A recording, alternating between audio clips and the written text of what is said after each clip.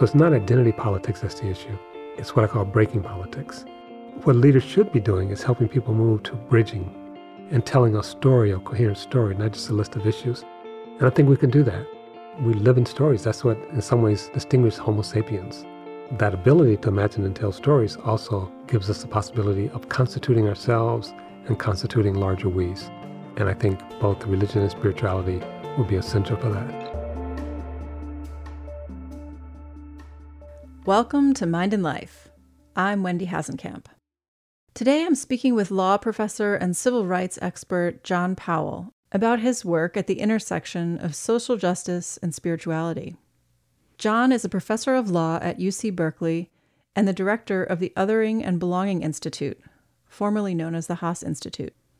He's an internationally recognized expert in the areas of civil rights and civil liberties, with a wide range of expertise around race, structural racism, social justice, and democracy. As the United States once again confronts our long history of racism and oppression and the many injustices that have followed, we wanted to share this conversation this week. We recorded this interview last year at our Summer Research Institute, and while our discussion doesn't speak directly to the current protests and unrest, the topics that John explores are still highly relevant, and I'd say even central to today's struggles. In the conversation, we discuss the problem of othering, the roots of whiteness in this country, the rapid changes that our global society is facing and how we react to them, and implicit bias, and if and how we might be able to change it. Throughout our conversation, John focuses a lot on the importance of narrative, the stories that we tell ourselves, and creating what he calls bridging stories, as well as the central role of leadership in this process. We also talk about the self as a construction, spirituality and interconnection, and the roles of science and religion in society. As I've been working on editing this episode, I've really been struck by how much wisdom is embedded in every point he makes. Each topic could be unpacked into a whole literature of knowledge. John speaks about these challenging issues in a unique way that I sense is born from his many years of both active engagement and deep spiritual practice. This is an episode where I'd encourage a really close listen if you can, and maybe even a second listen. If you're interested in learning more about John's work, you can find links in the show notes, including to an op-ed and a podcast from the Othering and Belonging Institute, where he reflects on recent events. I hope that John's wisdom and knowledge can be useful to you in the midst of our current struggles to build, as he says, a circle of humanity where no one is outside. I'm glad to be able to share with you these insights from Professor John Powell. Well, John Powell, thank you so much for joining us today on the podcast. Well, it's good to be here, Wendy. I'd love to start with just a little bit of your personal story, how you have ended up where you are, how you've become interested in social justice that's rooted in spirituality. The short answer is I don't know. But growing up in a very religious family that was also a very lovely family, and I think seeing some evidence of some things being awry, discrimination and stuff like that, I thought fairly early on that if I had any special gifts or talents, I would like to use them for this purpose. And I think I first started seriously thinking about that when I was 11. And I think I've been pretty steady. I got involved in stuff in terms of school. And then I think life is just full of questions. And we call it spiritual or religious or even philosophical, although they're different. So I think just those tributaries coming together to create a river. So you've said that the problem in today's world, the biggest problem is othering. Can you say a little bit about what you mean by that term specifically? Othering is basically a process where you refuse to see or fail to see someone else's full humanity as well as their mutuality. You know, there's a lot of stuff now, especially in the spiritual community, about trying to become interconnected. And I would slightly reframe that. I think we're already connected. It's trying to realize it and live it in a way that's honorable and appropriate. But I think the fact is that we're already interconnected. And the failure to do that, and the extreme other, is just to deny that someone is related, connected, or that someone has full claims of humanity and equality. One way of thinking about it is that There are a lot of people today, including people in the White House and other state houses around the world, who assert that we're not only our brothers and sisters' keeper, they're not our brothers and sisters. And therefore, we can build walls, we can lock them up, we can take their babies away from them. In the extreme, we can actually commit genocide. All those are expressions of othering. And othering can happen across any dimension, race, gender, sexual orientation, disability, language, height. So part of it is just how the stories we tell ourselves. And I think leaders and culture plays a big role in sort of creating the national story. And othering is not simply about, quote unquote, the other, because there's no unnatural other, but it's also about ourselves. So we sometimes use the other as a foil for all of our anxiety, what Jung would call the shadow, but also use them to constitute ourselves. And it's an interesting story when you think about Marcus Garvey. Marcus Garvey, African-American, who was trying to take African-Americans back to Africa and didn't have a lot of patience for white people and white culture. And you would have thought in the 20s and 30s, they would have said, just go, you know. But just when he was ready to go, they arrested him on a fraud. And it was kind of this sort of crazy dynamics where even though there was this hostility toward blacks, at the same time, there was a need for them. And I don't think that's totally unusual. Yeah. Even though it's ironic. Can you say more about what you mean by not just the other, but how we conceive or construct our own self-identities? Yeah, there's a couple of things. One, often say that the solution to othering is not saming, so which is what the liberal response is. We try to assert make everyone the same. And people are not the same. And what difference make is a question, is a social question. So there's no natural other, there's no natural same either. But the self is constantly being constituted, and it's constituted both through our structures, our cultures, our interactions, our language, our religion. And usually we inhabit those spaces without being aware of them. So we're not aware that the self is constituted and constantly changing. And one of the things that comes from a practice, at least some practices, is that you can become aware of the shifts in the self. And in fact, I remind myself that at least the deep teaching of Buddhism from many traditions is that it's not self-realization, it's no self-realization, so that the self is not permanent, it's constantly shifting.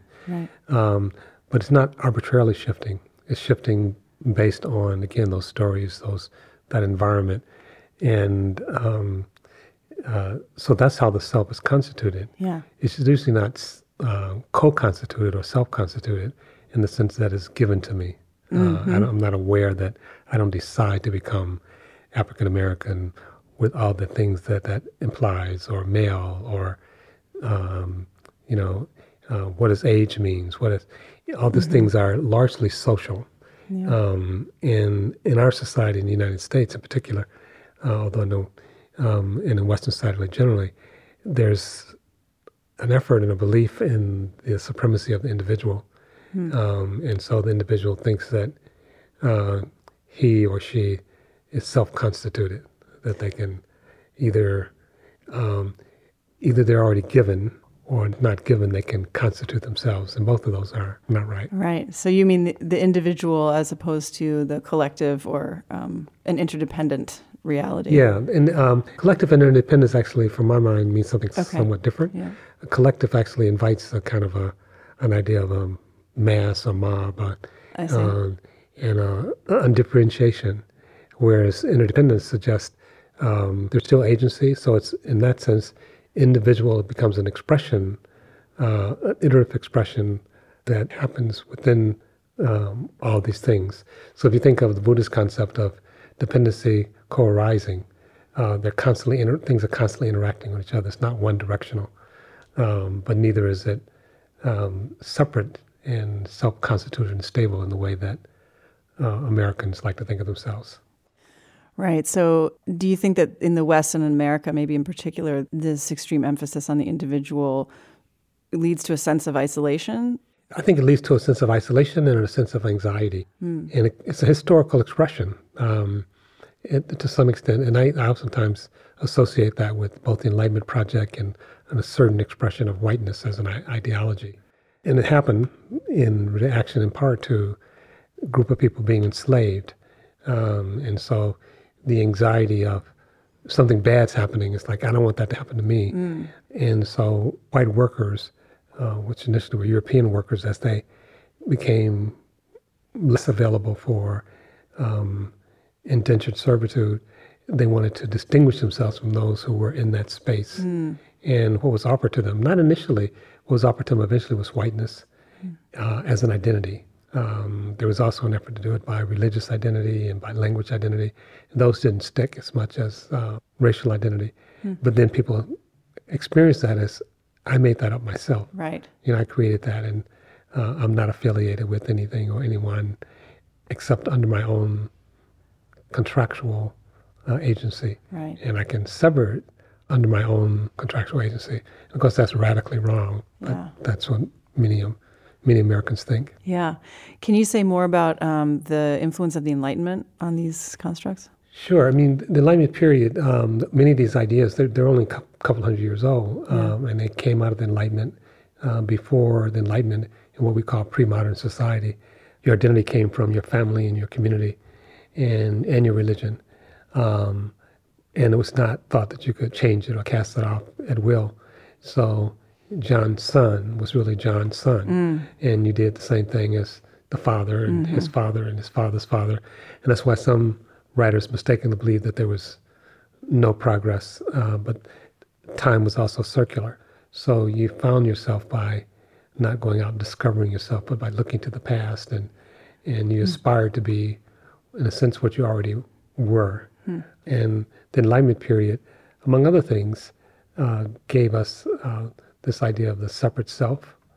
Is influenced by a number of things coming together. Like, if you think about the association with Christianity, it's actually Protestantism, because Catholicism was more communal. You had obligations to the community and to the church, and those obligations to some extent were reciprocal. Whereas Protestantism was born in the notion that it cut out the middleman. Right, the individual connection. Right. Yeah. And so instead of going through the Pope or the priest and having obligations horizontally, it's like I have a one-to-one relationship with God. And even privacy, to some extent, was associated with that, because the idea was you would retreat into a private space and commune with God, and then pretty soon you retreated and God wasn't there, so you're just by yourself. It's not so cool then. But that's a particular historical, that's a construct itself, particular moment, and it wasn't even true all the way around the world. And then, of course, the fact that, again, that there were enslaved people made it even more pronounced. So the Enlightenment gave us many things. It gave us, so you could say, science as we know it today. It gave us democracy as we know it today. It gave us the sense of the individual as we know it today. And it did many good things, but also did many bad things as well. And I think of it as a project. It's not just the truth. It was a project.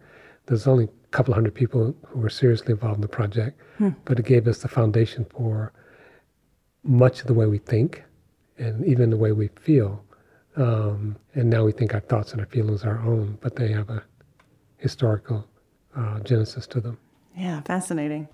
So you have a really clear and effective way of describing the current state of our society and the many changes that we're undergoing so rapidly. Could you kind of walk through how that leads to anxiety and what are some of the ways out? Yes, the mammals, and certainly humans and other animals, can only process so much change over a short period of time without going through extreme stress. And at the very extreme, of course, the mammals just die. So, but the stress of rapid change takes its toll on us physiologically and psychologically, emotionally.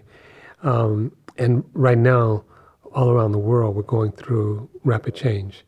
In at least 4 areas, you could say 5, but in those areas of rapid change, which are interrelated, are climate change, globalization, technology, and changing demographics. You could throw in economics as well. those changes are putting stress on people.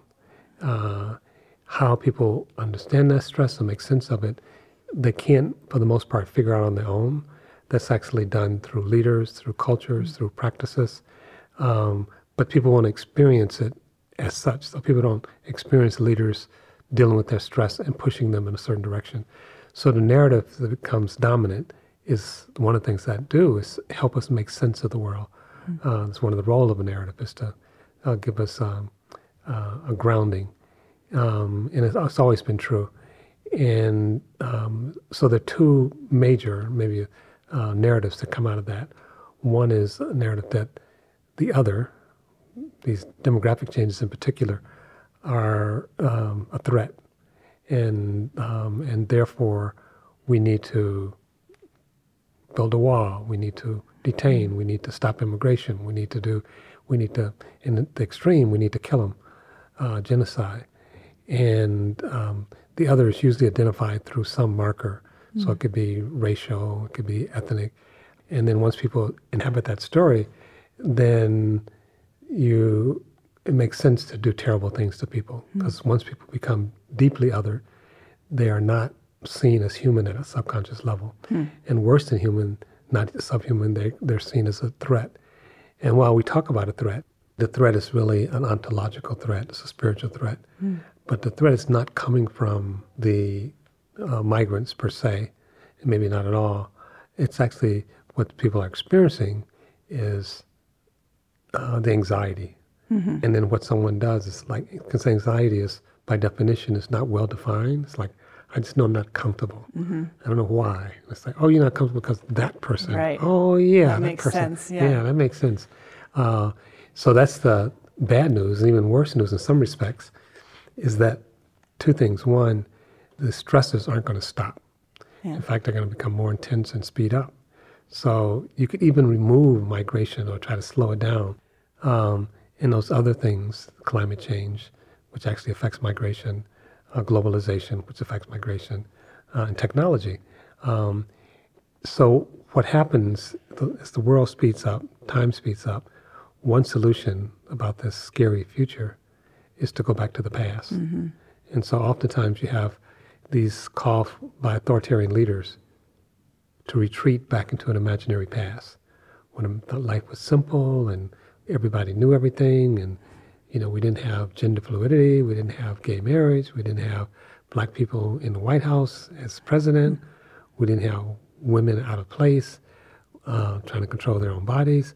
And so all these sort of things that are associated with these changes become a call for a return to some imaginary past.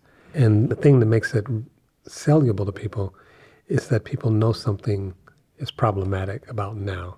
And so that's, and part of what they're sensing, rightly so, but they name it wrong, is they are changing. And they're changing in a way that they don't control. And so, you hear people sometimes say, I woke up in my neighborhood and it wasn't my neighborhood. I never moved, but now there are people speaking Spanish all over the neighborhood. So something happened. This is not the America I knew. And the assumption is the America I knew is the real America, as opposed to that was a blip in history. And we're always changing. And this issue of who we are is we the people, right? So who are the we and the we the people? And it wasn't women, it wasn't blacks, it wasn't Native Americans, certainly wasn't Chinese or Japanese. It wasn't, to a large extent, even white men without property. So the we has always been contested in the United States. And that contestation has been extreme when it comes to race. If you think of a case like Dred Scott, where the court said, the Chief Justice of the Supreme Court said, blacks can never be part of the political community of the United States, whether they're free or enslaved. And he said, we can't imagine blacks being part of the we. And to some extent, that got baked into some people's mind. And so part of the, quote unquote, what people call backlash, or rather call white lash, is that space of occupying, defining some privileged position is under threat. Another way of dealing with this apparent threat is to say, okay, the world is changing and it's good. We're going to make a new world where um, diversity is not a big deal, where miscegenation is not a bad thing, where, but that's still actually constituting a new identity. And in between there is the liberal response, which is basically let's not talk about identity. Let's not talk about these changes except in very dry terms, like economic terms. Mm-hmm. So if we could fix the economy, go back to 2005, then everything will be like it was. Mm-hmm. And they're wrong on that. Many of our major institutions and norms are under severe stress. And it's not just the United States. So in that sense, Trump is not an aberration. Mm-hmm. He's a response to this deep shifting reality. We will be different. And instead of happening over 2 or 3 generations, it'll start happening faster. Right. And even if you think about, like I said, if you could stop migration, what are we going to do about robots? What are we going to do about artificial intelligence? What are we going to do about people being designed? Do we really want to try to end globalization? And then there's climate change. Yeah. It's not going to go away because, we deny it. And climate change will actually create tremendous change in the environment, some of it potentially life-threatening. We are in deep relationship with the environment. As one person said, we're not humans fighting for nature, we're nature fighting for nature. Mm. And hopefully we'll win that, or nature will win that fight, because our life depends on it. Yeah. But in the meantime, we have a story to help people in large numbers embrace this future. So the right-wing perspective is right-wing nationalism filled with hate and fear. But the liberal response is largely, well, things are changing a little bit, but you're going to be okay. And actually things are changing a lot. Mm-hmm. So we don't have a story for how do we think about nation states in the age of globalization? How do we think about jobs in the age of robots and artificial intelligence? And again, thinking about them is one way of talking about it, but it's more, a deeper question is, who are we in this new environment?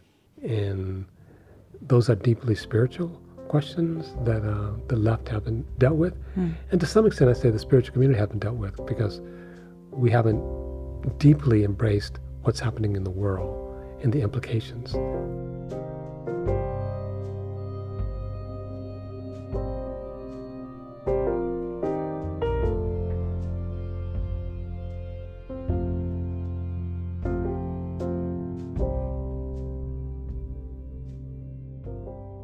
Can you talk a little bit about the schemas that we hold and how they are built up in our minds and how that relates to things like implicit bias?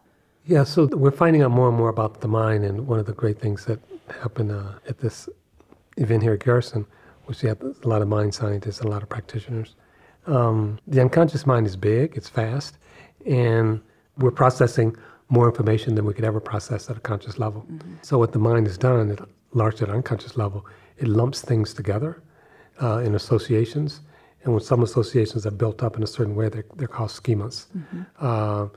And so we don't have to sort of deliberately, carefully think about certain things. They just come together in lumps, which is one of the reasons why we can't get rid of bias. So if we had to try to think about everything deliberately at a conscious level, we wouldn't survive as a species. So the schemas actually are helpful, but then sometimes they are in conflict with our conscious values, our conscious desires. And those are what we normally refer to as implicit biases. But I think that's too narrow. I think that a lot of things that go on that are not in conflict are also biases, are also prejudice, in the sense of what the word means, to prejudge something. We engage with life all the time prejudging things. We only consider it a problem when those prejudgments are in conflict with the conscious mind. And those prejudgments, or those schemas in a sense, are built up, they become habits of the mind. Mm-hmm. And they're built up, like a lot of habits, from repetition. And the repetition happens outside of the mind. So implicit bias is not mainly something that happens between the ears. It's something that happens between the interaction between the mental process and the external world. And so the assumption, first of all, that you can get rid of all bias, and secondly, that it's an individual problem, are both wrong. And what the individual can do while leaving the environment unmodified is limited.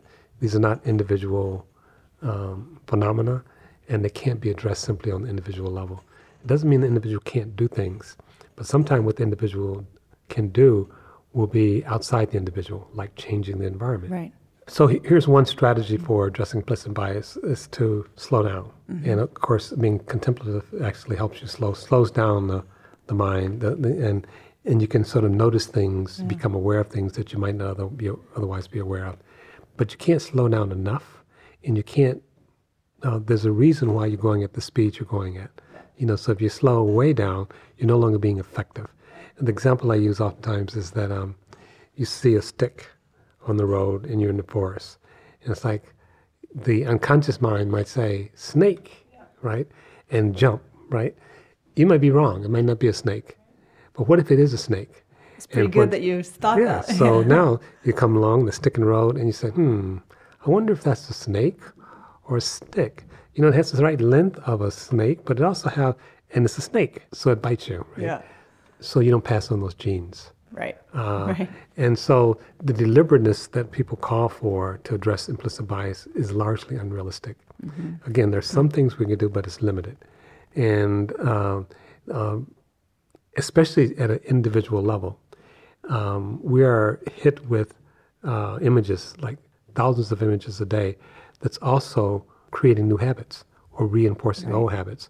So if we leave those images undisturbed, oftentimes, even if you get a modest change in terms of bias, but then you stick the person back in the environment that produced the bias, it comes back. Right. And so an obvious example would be if you believe we have a bias that women don't do well in math, you don't disrupt that by having one woman as a math teacher. You'd have it over and over and over and over again. So eventually, you need a new habit. A new habit. You learn something new. And even that's interesting because there's some indication that new habits actually don't totally dislodge old habits. Right. They actually layer over them so they can come back. Yeah. But eventually you can make some huge changes, and certainly with children you can make these changes. But that's a different project. But also, and this is the good news, you asked me about schemas earlier. Our schemas are actually multiple, and one way of organizing large blocks of schemas is to think of like multiple selves. And this is, so you can have a self that's actually racially anxious and a self that's racially at ease. You can have a self that's confident and a self that's not confident. Right. And all of that's within me. So if I had to create new habits for everything, that could take a long time. If instead I'm actually activating existing schemas or different sense of self so that a certain self comes forward in a salient way over another self, that can happen very fast. Yeah. Again, will it be stable enough? That's a question. And how do you support it to become stable enough? But you can do things to call forward. And some of this is called priming.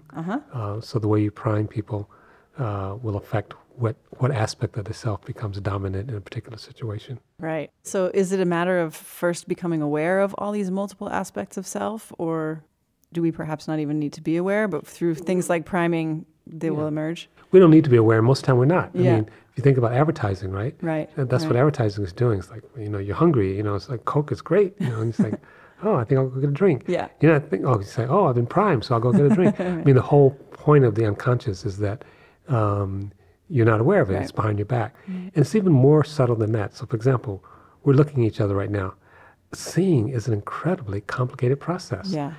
We're not aware of that process. It's just lumped all together. It's not a single process. It's multiple processes. Yeah. Color, shape, size are all different processes, and they're all located differently in the brain. So the brain takes all of this composite and puts it together, and when it comes to the conscious, it's like, I'm just seeing you. Very simple. Yeah. So you don't need to know, and probably again, you can't know everything. It's too much. I mean, the unconscious there's too much sensory perception to be processed at the conscious level. Yeah. We need to be able to put stuff behind us. So it's a pretty cool thing that we have the unconscious working like it does. Just jumping back to implicit bias, I remember you mentioned that you had worked with Starbucks around the incident where the two black men were arrested on suspicion emerging from bias. Anything to say about your experience with that? Lessons learned? Yes. Let me go back even further. Yeah. So during the debates between Donald Trump and Hillary Clinton, she introduced the idea of implicit bias. Yeah. And she went on to say or concede that we're all racist, which is not the lesson of implicit bias. The fact that we have biases doesn't make us racist. It makes us human. Animals have biases. Babies have biases. That's the way we process information. That's what I often say we're biased against bias. And so it doesn't make us bad. It doesn't make us evil. It's just a fact of life. And you can actually do things, both individually, collectively, and structurally, and culturally, to impact those biases and to move them in one direction or the other. But you can't completely get rid of them. So when Starbucks contacted me, and they contacted others as well, initially the idea was, how do we train our 80,000 employees so that they don't have biases? The assumption was people don't have explicit biases. They're not deliberate racists, but they have some discomfort, and so it affects their decision making. So Starbucks was saying, well, let's just get rid of them. We'll have a day training, and we'll get in one day. Right. In some ways, it's not surprising. They're not neuroscientists, and so it's, and again, bias sounds like a bad thing. If you got bias, get rid of it. And so, in my early conversations with them, I suggested, and others as well, that it's not doable, and it's not even necessarily desirable. And yet you want to do something that's real and has some lasting impact. And so they did do the training or the intervention at that level, but a number of us who were advising them said you need to sort of think about some ongoing things, you need to think about some structures, you need to think about things up and down the ladder. So for example, where do you invest your money? Who consults with you? Who are your vendors? And to their credit, they said they would continue to think about some of those things. What they did do was adopt certain policies. So the policies that actually had been in effect when this happened is a barista basically was uncomfortable with someone standing in the store, and they called the police. And what Starbucks did was decide that people could come in the store and not buy anything, and that's okay. They changed and made a policy thing. They didn't say to the barista, you can't have any more implicit bias. They just said, here's our policy. And then they also said, anyone can use their laboratories. You don't have to buy food to use their laboratory. As far as I know, they're the only major coffee company that's done that. And to me, that's great. I mean, it doesn't solve, implicit bias, but it's a good policy. I think they're to be credited with trying to do something and to reaching out to audiences beyond themselves. Because a lot of times, especially if you're in business or whatever, if you're used to being right or being listened to, it's easy to think, well, here's a problem, we'll just fix it, and not understand how complicated these things can be. So that's interesting that you're suggesting that changing implicit bias, isn't fully possible, but may not even be like the best approach. From your perspective, is it more important or more effective to work, more on these structural levels to create the change, or some of both? Or? I think you do some of both. I think part of it is understanding what's producing it, understanding. So, for example, changing the images matter. Telling different stories matter a lot, and that can happen very fast. So a lot of people are saying, in terms of Trump's election, that there's always this hidden racism in the American populace. And while there may be some of that, part of what Trump is doing is activating fears and turning them in a certain direction. And so we could tell better stories. We could tell what I call bridging stories, empathetic stories, and we don't do that very often. We could help people quiet. So when people have fear or anxiety, an effective response is not to say, don't be afraid, or you shouldn't be afraid, or if you're afraid, you're only afraid because you're either a wimp or you're a racist, whatever, which is a lot of what we hear. That means the fear just continues to fester and probably will become even greater, as opposed to saying, I'm afraid too. This is actually interesting but scary stuff, but we can get through it together. And also, the one way you connect with people is through what I call empathetic stories and empathetic practice, and what Robert Sapolsky calls acknowledging people's sacred symbols. And when you acknowledge someone's sacred symbol, it's really just acknowledging them. You're acknowledging them at a deep level. It's like, I see you. I hear you. It doesn't mean I agree with you. It doesn't mean I'm going to give you what you want, but it means I acknowledge you as a human being.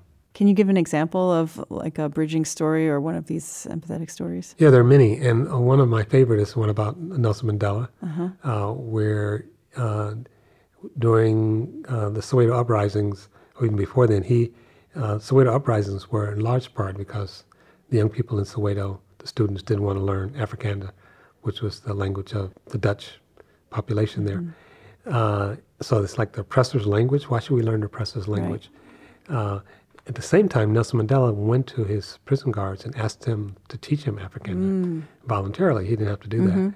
And then when he got out of prison and talked to the president about a ceasefire, the president basically said, I think it would be a good thing, save many lives, but you have to convince my general. The general was an avowed racist, and he believed that South Africa could win the war, and he didn't believe blacks could govern themselves. So it's like there's no reason for us to, agree to this ceasefire, but he had to go meet with Mandela. And when he went to Mandela's house, Mandela had servants. He sat on a couch, and there was a coffee table and chairs on the other side. So the general sat on the couch, and Mandela came in and sat next to him on the couch, which discombobulated the general. And then Mandela offered him tea, and he said yes. Mandela got up and got tea himself, brought it back to the general. And then the general was now even more discombobulated, said, can we just get on with the negotiation? And they took place in Afrikaner. And the general left somewhat confused and flustered, but he agreed to the ceasefire. And he said that Mandela can convince anyone of anything. Wow. And then, of course, South Africa was playing eventually in the World Cup for rugbies, and rugbies was associated with the sacredness for the Afrikaners. So Mandela went to the rugby match, which again, a lot of people are like, why would you do this? This is for the white supremacists in South Africa. But he knew what he was doing. He was like honoring their sacred symbols. Yeah, wow. And by some accounts, he may have, saved untold number of lives by doing that. Now, it's hard in a way if you think about it. So here's someone who's literally killing your friends and family. Right. And you're acknowledging something about them. And at a most profound level, it's not simply strategic. You're not doing it just to get a ceasefire. But you may be doing that as well. So later, the general had a chance to speak at something related to Nelson Mandela, and he asked if he could say some words, and they reluctantly said yes, and he gave his talk in Xhosa, which is Nelson Mandela's native tongue. So the general is trying to reach back and trying to acknowledge. It won't solve all problems, but it's a huge move in the right direction. Sapolsky argues that many wars have been fought over sacred symbols. And my sacred symbol may not be your sacred symbol, or we may have the same sacred symbol, like Jerusalem is a sacred symbol for at least 3 different religions. But part of it is also bridging, what I call this, is also acknowledging someone else's suffering. And all of us have suffering stories and suffering experiences. And usually, if I think of you as my enemy, I don't want to acknowledge your suffering. Yeah, so this is making me think of the events in Charlottesville a couple summers ago, where Mind and Life is based, and many of the staff were there, myself included. So I'm just thinking about this acknowledging and truly seeing who might be perceived as an enemy. In a case like that, in a situation with white supremacists and neo-Nazis, a lot of us afterward struggled with what was the appropriate response on that day, what is the appropriate response now. What do you think in light of that and what you were just saying? Well, it's hard to say. I mean, things are so contextual, and you're living there, and I'm sure, engaged with thoughtful people. And it's layered. So if you're talking about the demonstration where the young woman was killed, people have a right to protect themselves. And unfortunately, most of us aren't Mandela. And Mandela had the option that if the general said no, he'd continue the civil war. But what we could do is look for bridging opportunities. And so in Charlottesville, now this happened, although from my perspective, it wasn't perfect.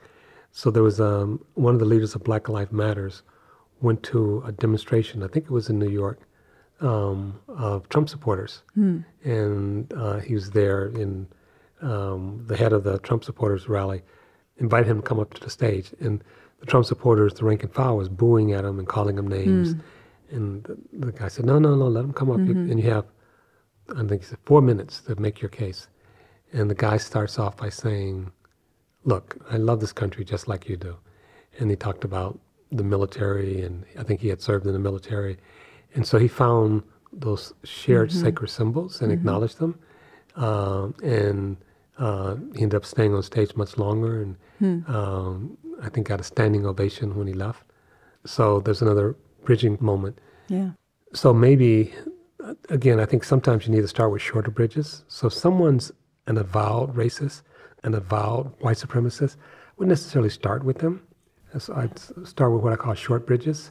So you might have someone who's different political persuasion, different party, but shares with you some deep values or goals.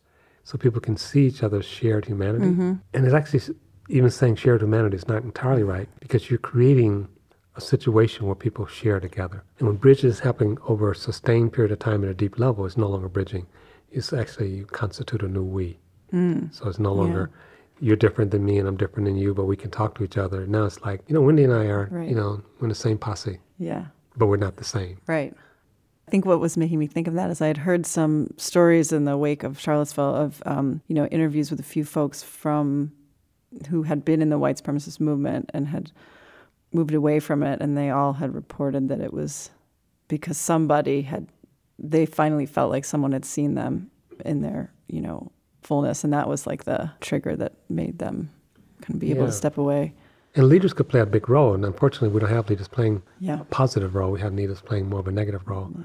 And I certainly supported Hillary in the last election, but I thought when she made that comment about despicables, I thought that was a huge, not only political mistake, but human mistake.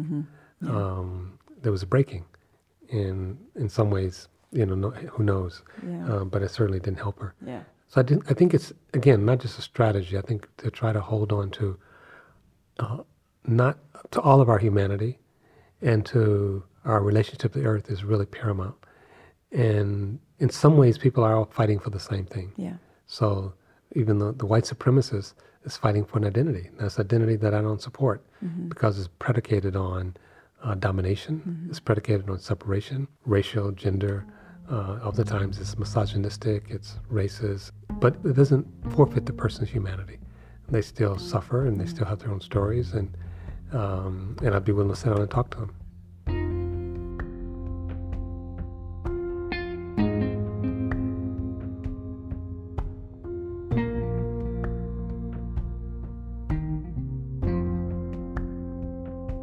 So how does spirituality play into this whole space for you? Well, spirituality is the bedrock in a number of respects. First of all, we haven't defined spirituality, but I think of spirituality as sort of practice and acknowledgement that we're deeply interrelated.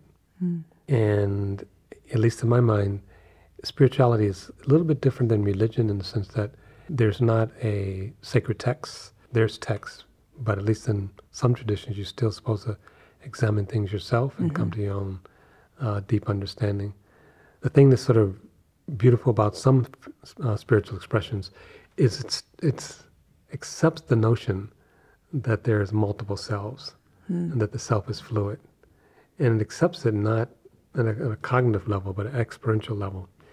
I think when we can stay in that space, it actually opens us up not only to aspects of ourselves, but opens us up to aspects of the other. It creates greater capacity for compassion and empathy. Again, not a silver bullet, because you have all these environmental factors that you have to deal with as well. But as we sort of deal with needing a new identity and a new story to go with it and new practices, spirituality offers some hope.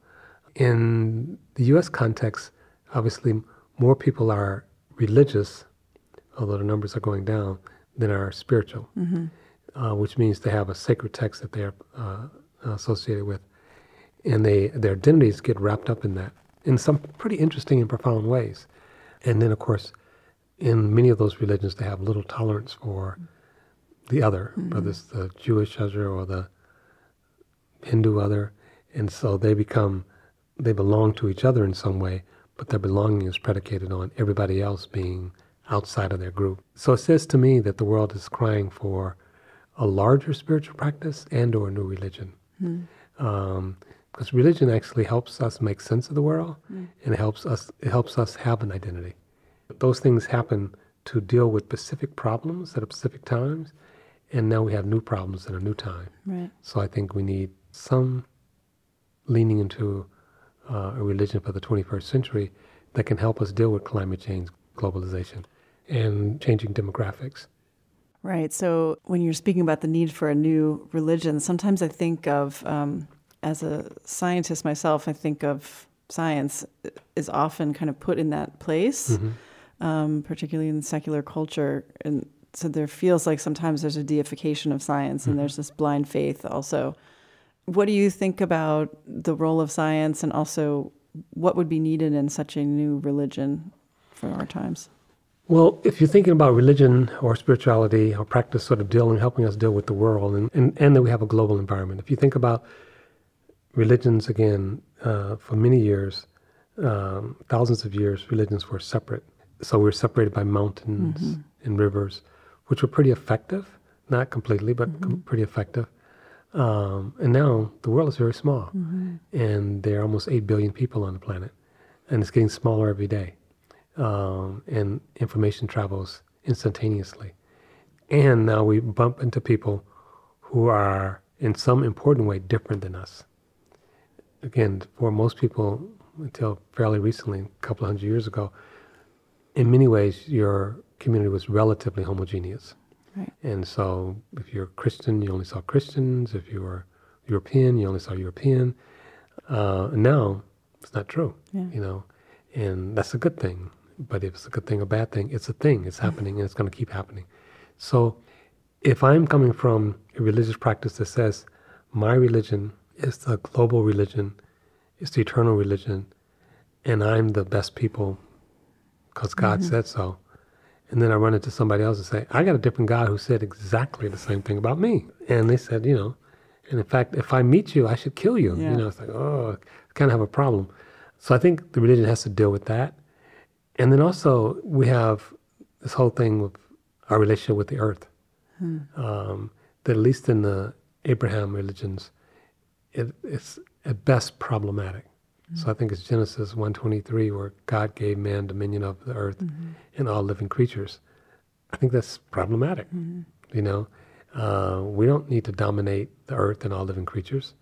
And it's also reinforced by enlightenment, which is that we're separate from nature. And when we're separate from things we're in relationship with, it quickly turns into, one, anxiety, but two, domination.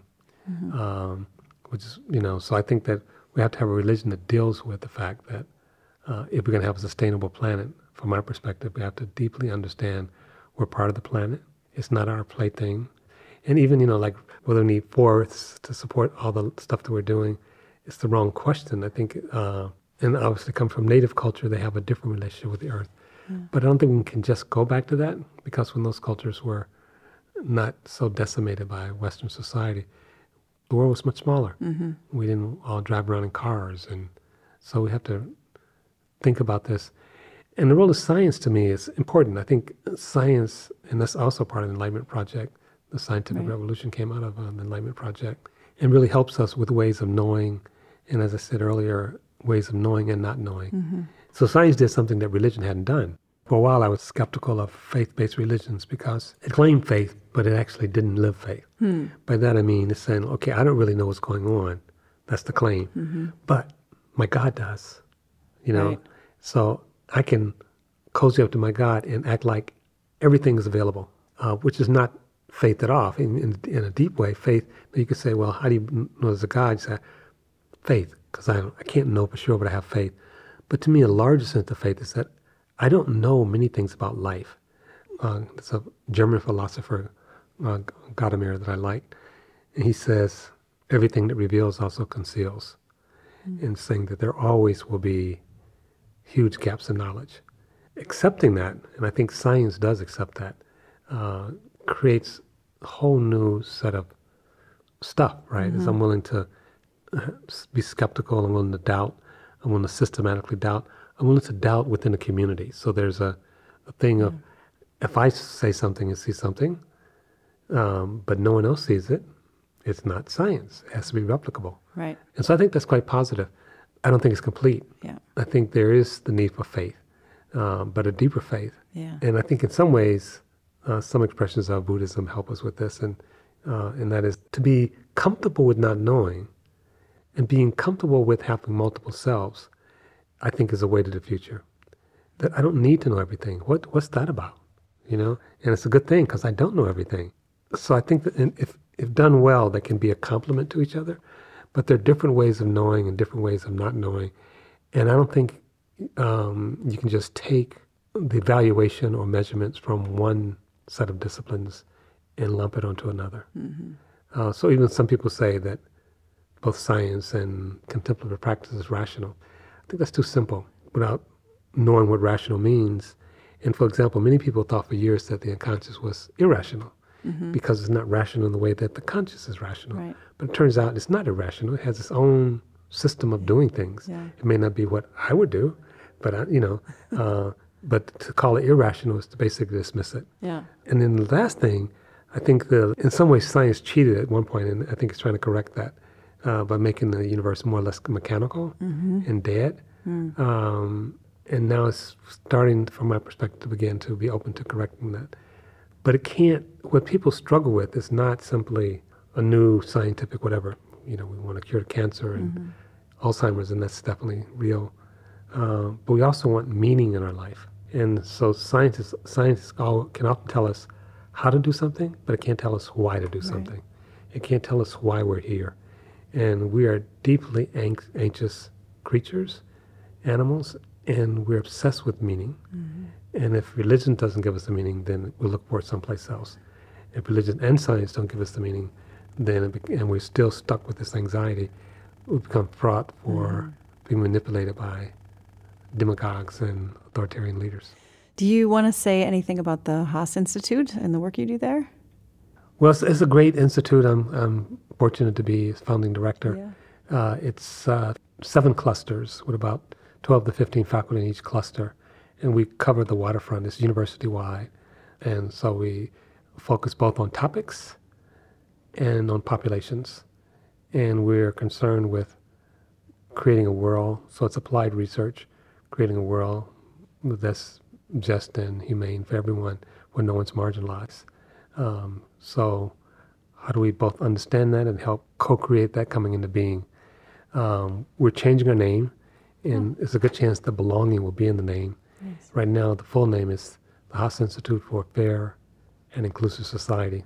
And we think among the many reasons we're changing the name, but one reason is that inclusion suggests you're joining something that someone else already has. Right.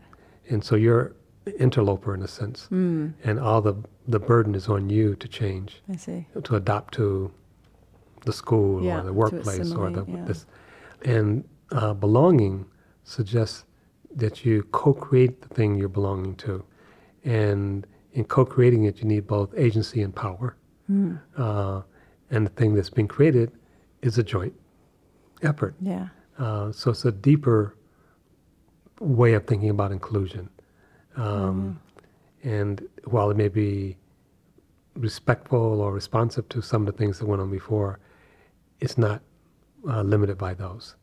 Othering and belonging, I think, is a central issue for the 21st century, and it's happening all around the world, and happens along many different axes. So we feel like this gives us a way of sort of tying together all 7 clusters, because some clusters are dealing with disability, and some are dealing with gender, some are dealing with race, some are dealing with religion, some are dealing with, and it's like, so what do they all have in common? They're all dealing with othering and belonging. So in our current state that we've been discussing, what gives you hope? It's an interesting question, and so here's the answer. First of all, the organized middle has fallen. The norms and systems that we have come to take for granted are largely under sharp distress, which means things up for grab. We would not go back into the cocoon. I talked about a butterfly trying to go back into the cocoon. That's not going to happen. So that's the right wing's response. Let's go back to some mythical time. The left has largely been absent because I'd say the white left in particular, has been all confused about what it calls identity politics as opposed to something else. Can you say more about that? Sure. As marginalized groups make claims based on their marginality, and a group's salient identity is often defined by the part of the identity that's attacked. So if you're gay and you're attacked because of your sexual practice, that's what you're going to focus on. And people who are not gay is going to go, why are they so obsessed with sex? In part because you're attacking them because of their sexual practice. Your attack is actually heightening the importance of that practice. And it could be language, anything.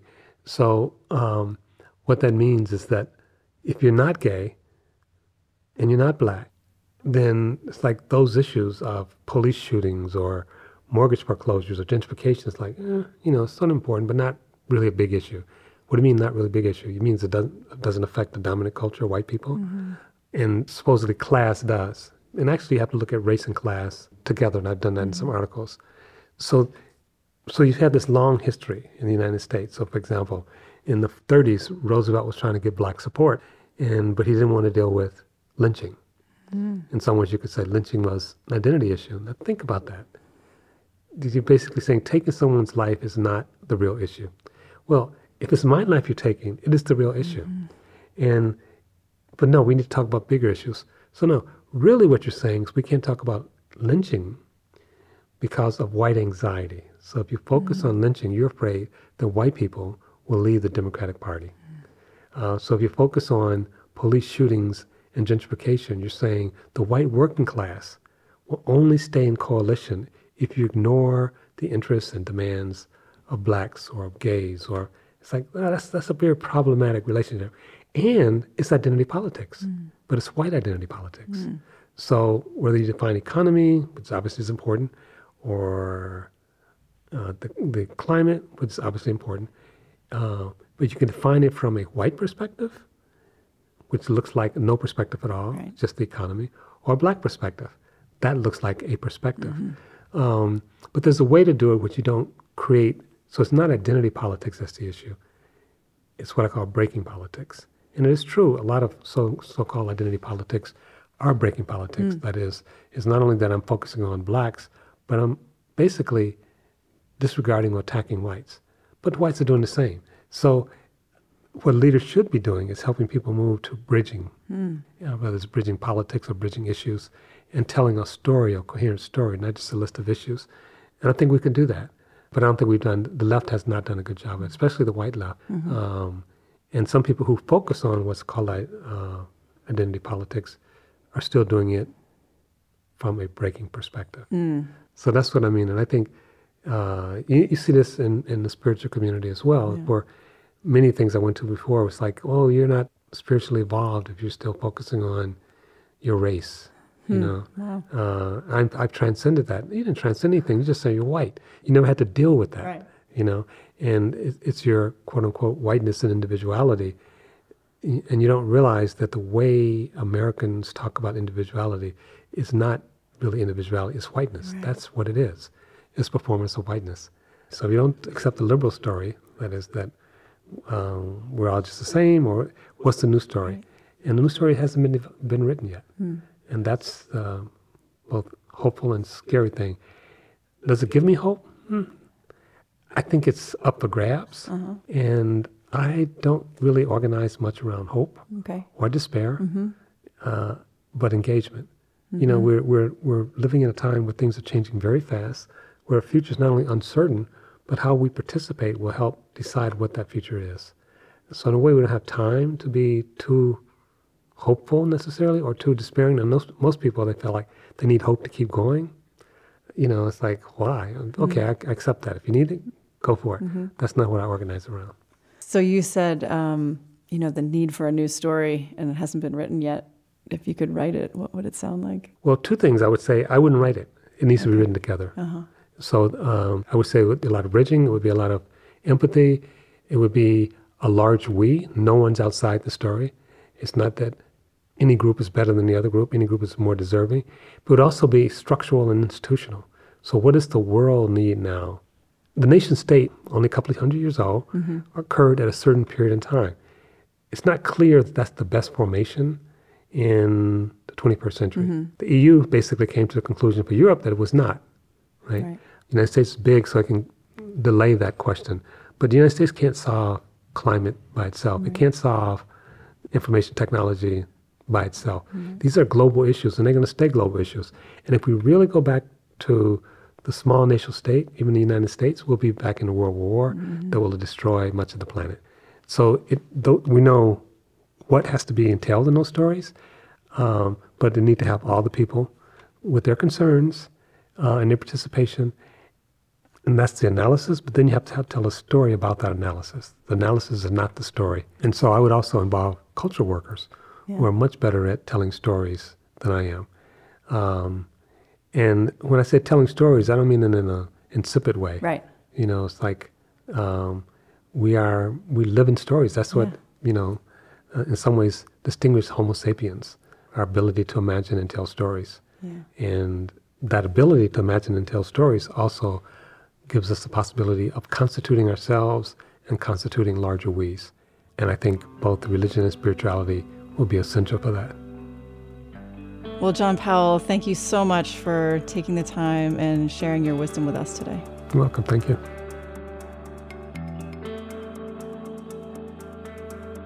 This episode was edited and produced by me and Phil Walker. Music on the show is from Blue Dot Sessions and Universal. Show notes and resources for this and other episodes can be found at podcast.mindandlife.org. If you enjoyed this episode, please rate and review us on iTunes and share it with a friend. If something in this conversation sparked insight for you, we'd love to know about it. You can send an email or voice memo to podcast@mindandlife.org. Mind and Life is a production of the Mind and Life Institute.